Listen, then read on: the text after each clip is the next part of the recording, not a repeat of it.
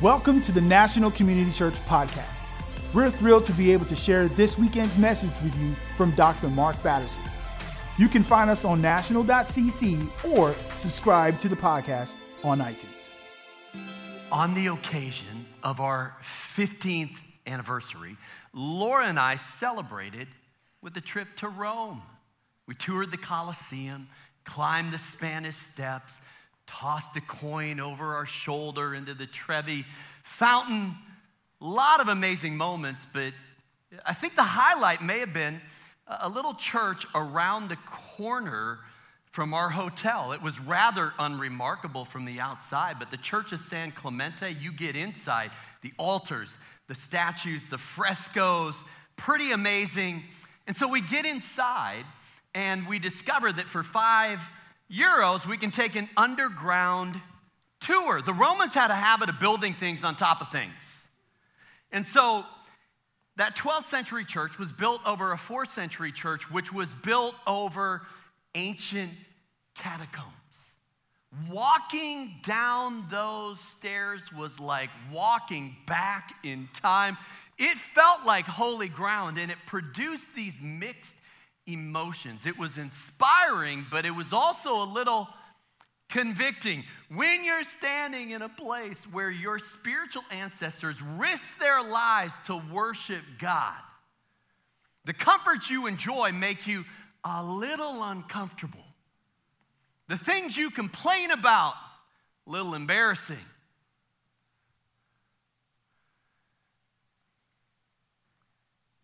And the sacrifices you've made might not even count by a 2nd century definition. Over the last 2 millennia, Christianity has climbed out of the catacombs. We built cathedrals with all the bells and steeples. We've got creeds and canons, pews and pulpits, organs, altars, and hymnals. Nothing wrong with any of those things. But I wonder if we have done what the Romans did. We have a tendency to build things on top of things. And so we pick and choose, we cut and paste, we add and subtract. And what you end up with, if you aren't careful, is a version of Christianity that is westernized and modernized. So every generation, I think, has to have a reformation. Now, a reformation is not discovering something new. Those are usually called cults. Reformations are reformations, rediscoveries. They are back to basics, and that's what this series is all about. 5 solas: sola gratia, sola fide, sola scriptura, solus Christus, and soli Deo gloria, by grace alone, by faith alone, by Scripture alone, by Christ alone, for the glory of God alone. So what I want to do this weekend is descend 2,000 stairs. We're going to get our steps in today. When you strip away 2,000 years of history and liturgy and theology, what's left? What is the least common denominator of this thing we call Christianity? The short answer: solus Christus, by Christ alone. The original creed of the early church was 3 words: Jesus is Lord. If you have a Bible, you can meet me in John's Gospel. Ready or not, here we go. John 1:1. In the beginning was the Word, and the Word was with God, and the Word was God. He was with God in the beginning. Through him all things were made, and without him nothing was made that has been made. Abraham Kuyper, former Prime Minister of the Netherlands, said it this way: there is not a square inch in the whole domain of human existence over which Christ, who is sovereign over all, does not cry, mine. And I'll double down on Kuyper. It's not just his once, it's his twice. Once by virtue of creation and twice by virtue of redemption. The copyright for creation, everything from giant elliptical galaxies to the double helix DNA in our bodies, the Creator holds the patent.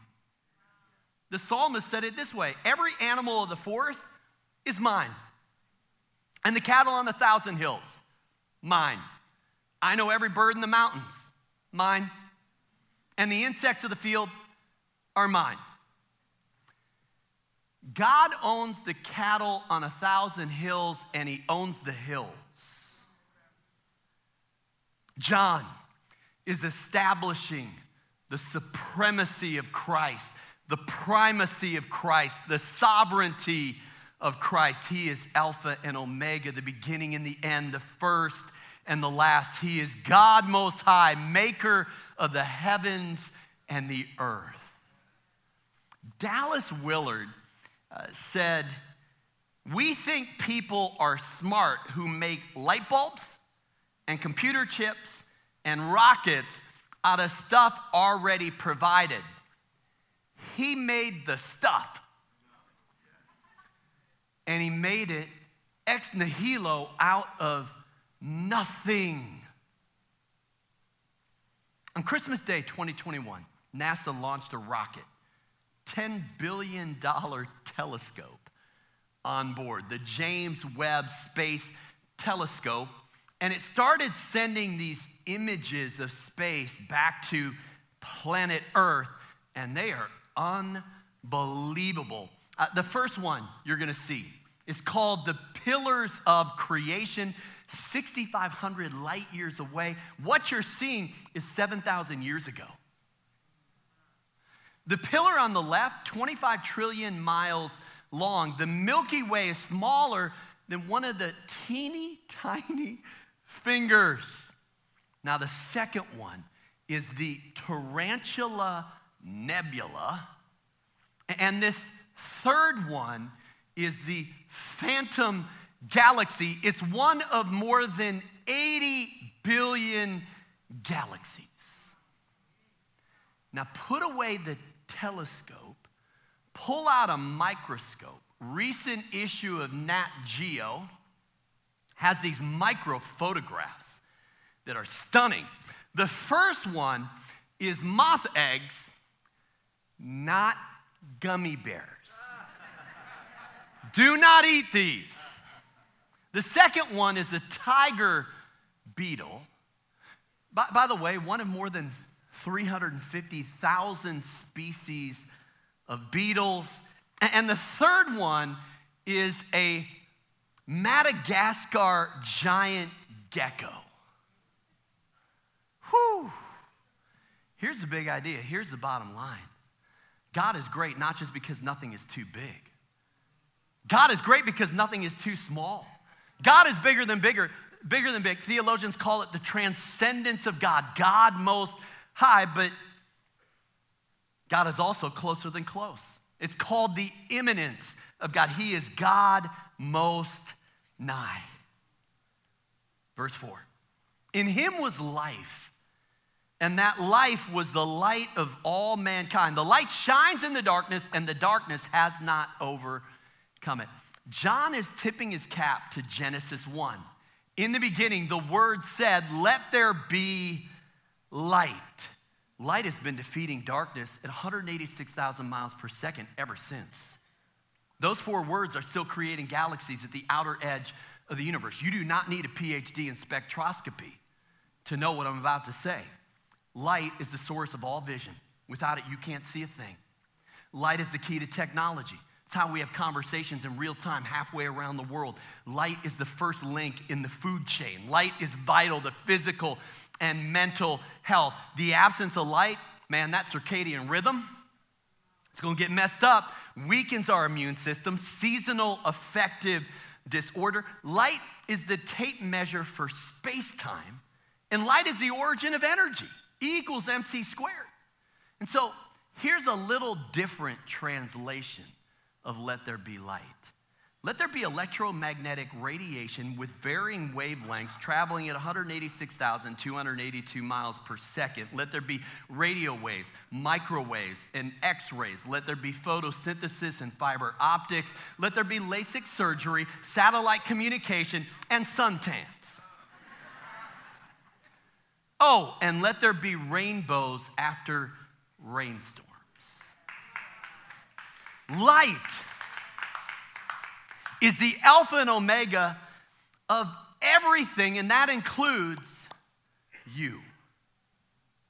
Embryologists recently captured the moment of conception via fluorescence microscopy. Check this out. At the moment a sperm penetrates an egg, the egg releases billions of zinc atoms that emit light. It's almost like the moment of conception mirrors the moment of creation. It's no wonder the Talmud says, if you save a life, it's as if you have saved an entire universe. Jesus is the Word. Jesus is the light. Jesus is the life. Then John makes a hard right turn like Lewis Hamilton in F1. Verse 14, the Word became flesh, made his dwelling among us. We have seen his glory, the glory of the one and only Son who came from the Father, full of grace and truth. And from his fullness we have received grace upon grace. But I feel like saying it again, upon grace. Upon grace, upon grace, upon grace, upon grace, upon grace, upon grace, upon grace, upon grace, upon grace. Should we keep going? We'll stop there. We'll stop there. More grace. Now, the Word became flesh. Theologians call it the incarnation. We call it Christmas. It's a moment heaven invades earth. It's this moment that human history is divided into BC, before Christ, and AD, Anno Domini, the year of our Lord. This, in one verse, we go from God Most High to God Most Nigh. Son of God becomes the Son of Man. Jesus was not born with a Superman cape. He had to learn reading and writing and arithmetic like the rest of us. We do not have a high priest who is unable to sympathize with our weaknesses, but one who was tempted in every way just as we are, yet was without sin. Dick Foe summarizes the incarnation, the story of God, this way. God left his place, came to our place, took our place, invites us back to his place. 2,000 years ago, a baby was born in a backwater village called Bethlehem. Now, we don't know much about his toddler or teenage or 20-something years, but there are a few minor details that double as defining moments.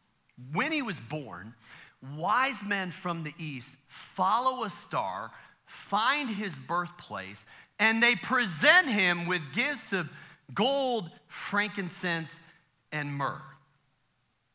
Anybody else? When you were born, did anyone from a distant country with exotic gifts show up at the hospital? Me neither. Like things that make you go, And then they call him King of the Jews. Curious. When he's 8 days old, according to Jewish custom, Joseph and Mary take Jesus to the temple to be circumcised. And there's this old man named Simeon who, when he sees Jesus, goes into prophetic mode and says, my eyes have seen the salvation of the Lord. About an 8-day-old baby. I've been called a lot of things, but salvation is not one of them. Like this, what is happening? He's 12 years old, and his parents pilgrimage to Jerusalem for the Passover.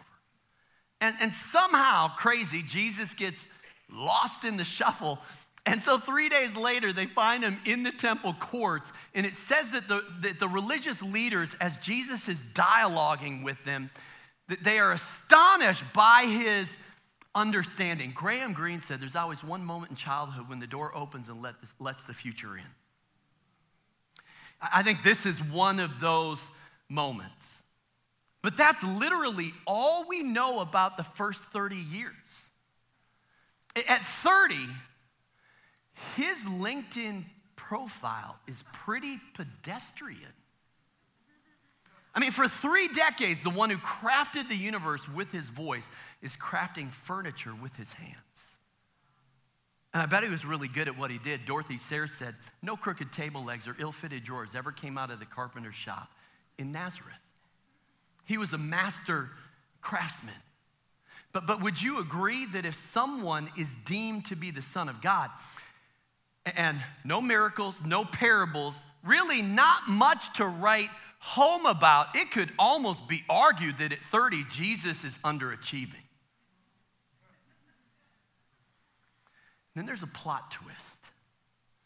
Jesus goes to the Jordan River, and he's baptized by a guy named John, but when he comes up, the Holy Spirit descends like a dove, and there's a voice from heaven that says, this is my beloved Son in whom I am well pleased.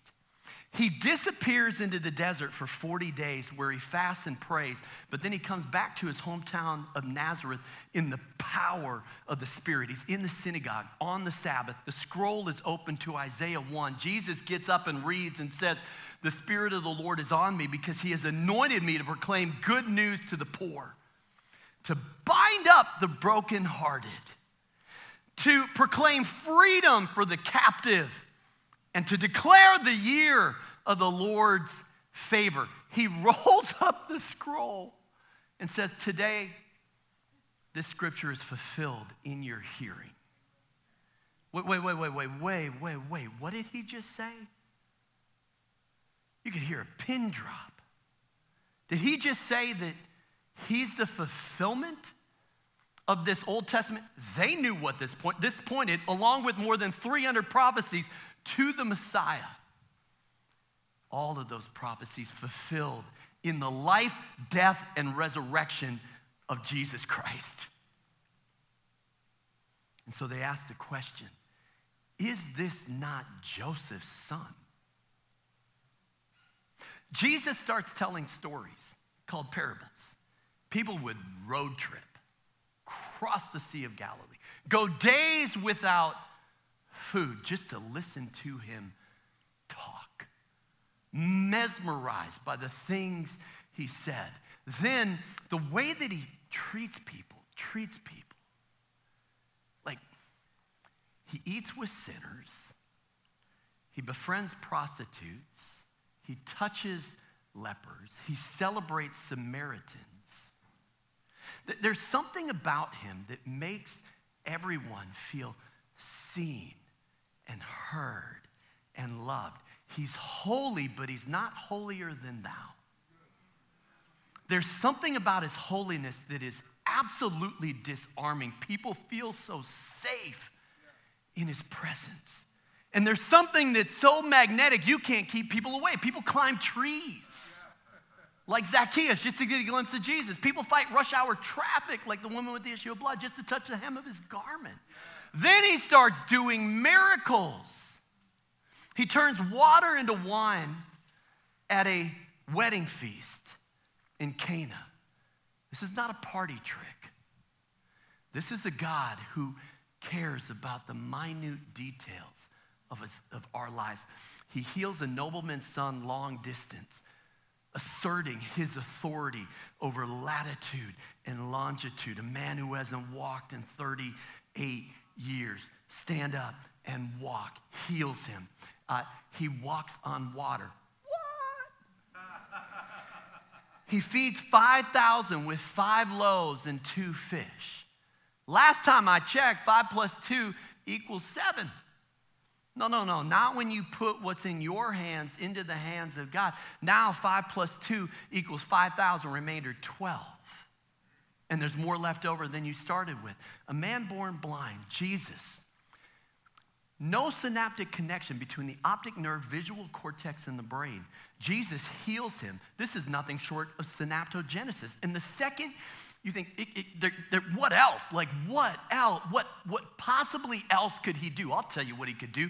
He could say to a man who is 4 days dead, Lazarus, come forth. And he raises a man from the dead. But there's one miracle, and I find this so curious, that seems to have a unique, profound effect upon the disciples. And it's this moment when they're on the Sea of Galilee.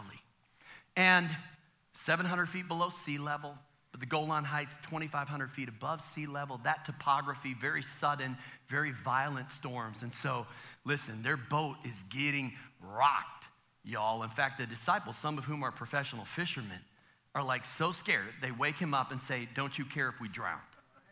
Now, that's another sermon for another day, but really? Talk about a rush to judgment. Talk about judging motives. Jesus doesn't hit the panic button, doesn't react to their negative emotions, doesn't even grab a bucket and start bailing the boat, doesn't grab an oar and start rowing. No, he stands up in the boat. Child of the 80s, like Karate Kid.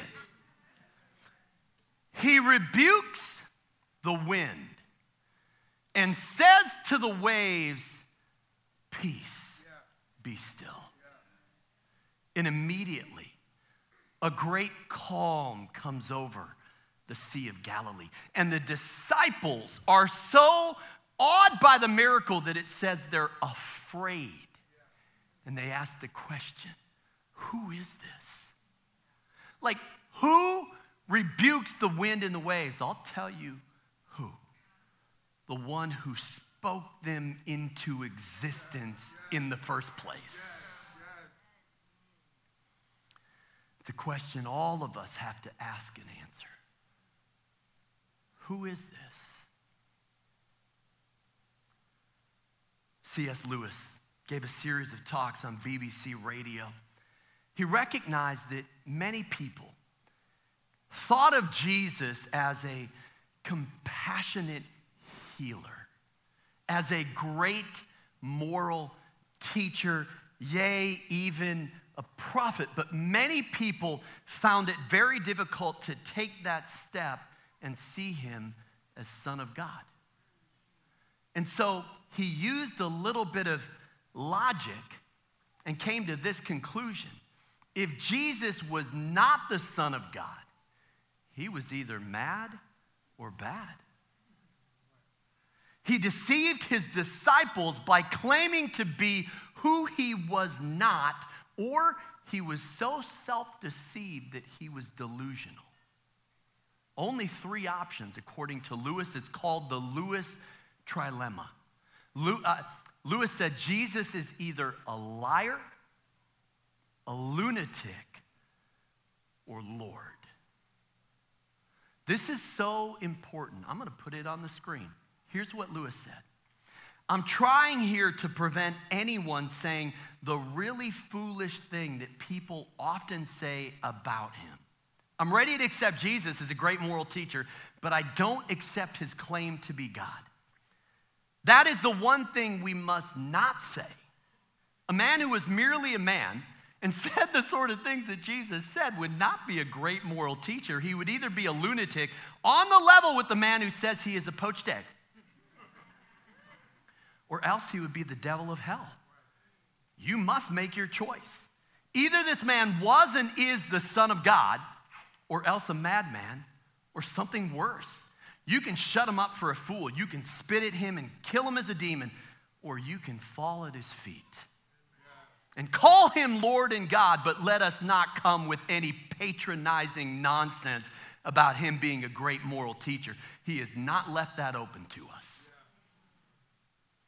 Liar, lunatic, Lord.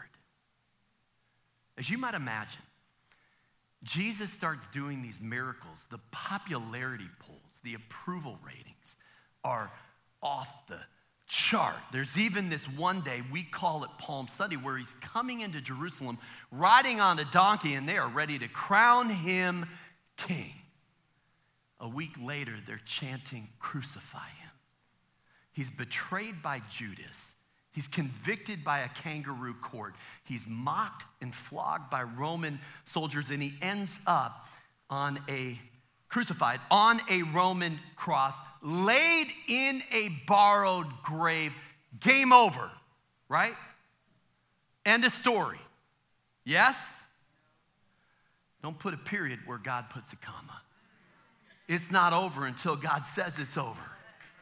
Lots of people died on Roman crosses in first century Judea. Archaeologists estimate about 1,000 crucifixions a year. Jesus crucified between two criminals, par for the course. Lots of people died on Roman crosses. Only one person predicted their own death and resurrection and then pulled it off. So if you were placing bets in the first century on this thing called the Roman Empire, or this thing called Christianity, what would last the longest? Come on, you are going to bet the farm on Rome. 2,000 years later, the game has changed. Caesar is a salad. You can't name 6 Caesars. Do you know that Roman coinage said Caesar is Lord? Jesus is Lord was an in-your-face coup d'etat against the Roman Empire. I don't know anybody who worships Julius or Augustus or Marcus Aurelius, but 2 billion people claim the name of Jesus. 2 billion people have said, Jesus is Lord. How does that happen? It doesn't have to be Easter Sunday for me to say, Christ is risen. The tomb is empty, and that changes everything. When Jesus walked out of the tomb, all bets are off.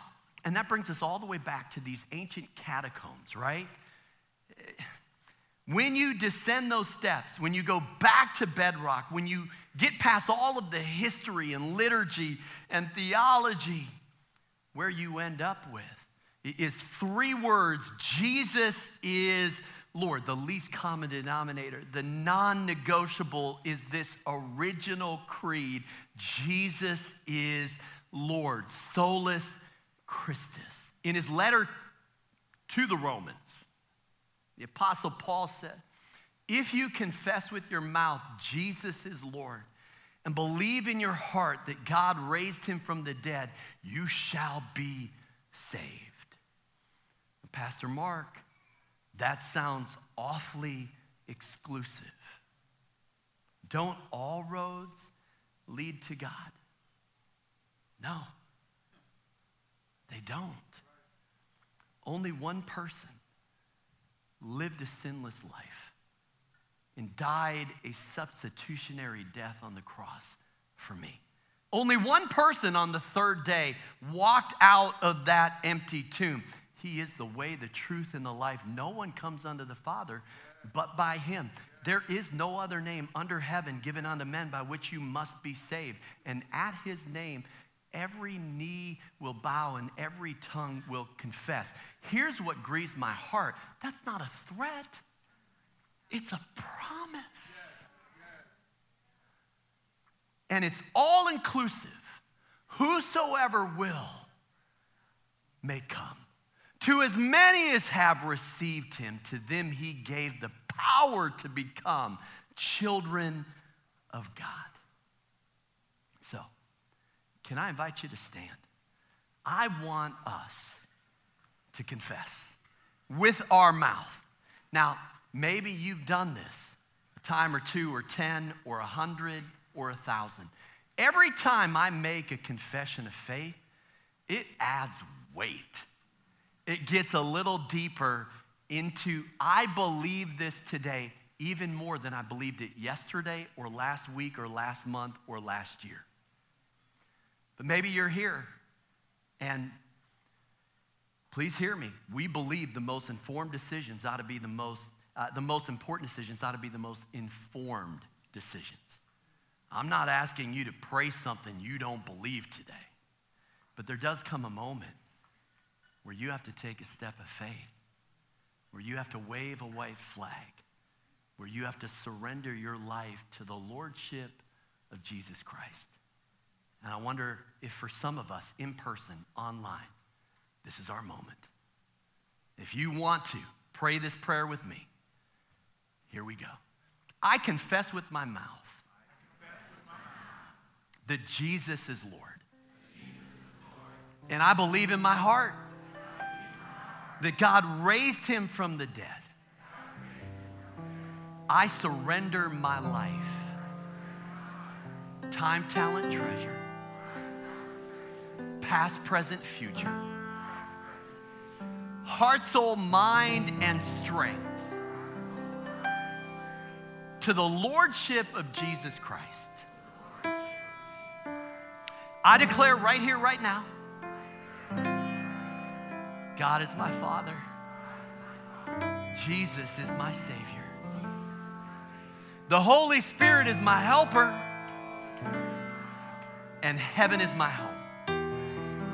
Now, can I just say that if you prayed that prayer and you meant it, this is a moment of faith, a step of faith.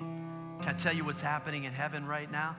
Angels are rejoicing. So can I be the first to say, welcome to the family. Can we just praise God together? Thank you, Lord. Thank you, Lord. We bless you. We bless you. We bless you. This is not lip service today. Holy, holy, holy. Worthy, worthy, worthy. Salvation and honor and power and glory belong to our God. We humble ourselves before you today. Maker of the heavens and the earth, God most high. The one who knows the hairs on our head, God most nigh.